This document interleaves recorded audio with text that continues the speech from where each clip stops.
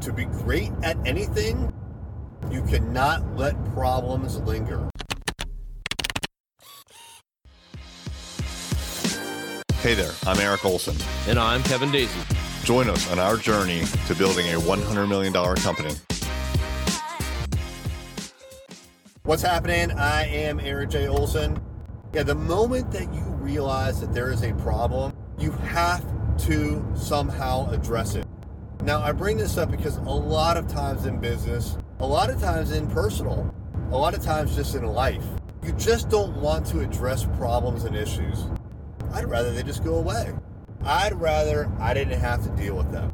I would rather that things just fix themselves and everybody magically knew what I expected and lived up to those expectations without me even having to tell them. I mean, wouldn't that be great? Wouldn't that be great for all of us? But look, here's the reality. That's not the real world. And we live in the real world. So when there is a problem, we have a decision to make. What are we going to do about that problem? Now, decision number one is do nothing. And believe it or not, that's actual action. You're taking action to decide, I'm going to do nothing. I am just going to hope for the best. And a lot of people do that a lot of the times.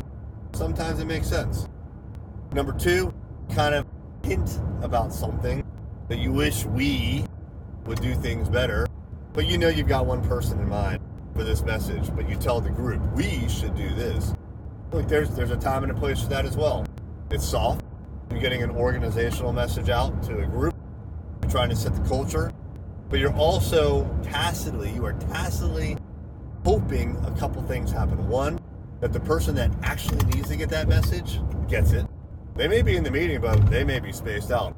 Number two, that they understand the message is for them. Number three, that the rest of the group understands that message is for them and is going to hold them accountable. There's a lot that you're hoping for in that scenario. So there's a time and place to kind of talk in generalities about an issue, but what's really best and what you need to get comfortable doing and what I try to do is get with that. Like if I have a problem with someone or something, like someone disappointed me or I expected them, I asked them to do something, they said they were going to do something, they didn't do it, or we got a problem in a process, I try to go directly to that person one-on-one, and I tell them. I've got a list of things here that I just had my one-on-one meetings with my direct reports, and there were two instances where I had to say, hey, that thing that happened last week, I gotta admit, I was a little disappointed that I said, do this, you acknowledged it, but you didn't do it, you did something else.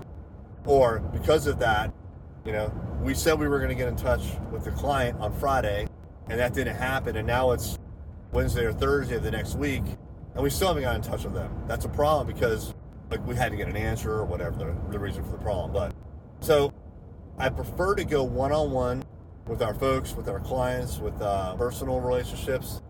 Personal is more difficult than business, but go one-on-one and explain what the issue is and make sure that the person understands where I'm coming from. And I'm not coming from a place of I'm going to beat you up or I'm going to fire you, but of coaching or of what needs to change. Is it the process?